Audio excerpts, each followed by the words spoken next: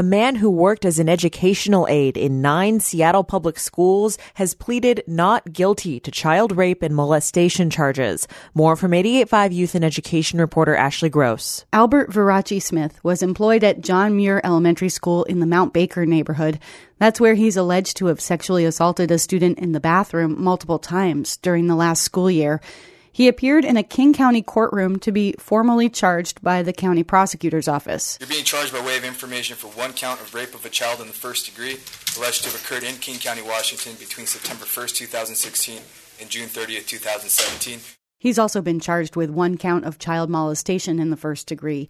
The Seattle School District says Virachismith worked at 8 other middle and elementary schools in the district, mostly on the south and west sides of the city.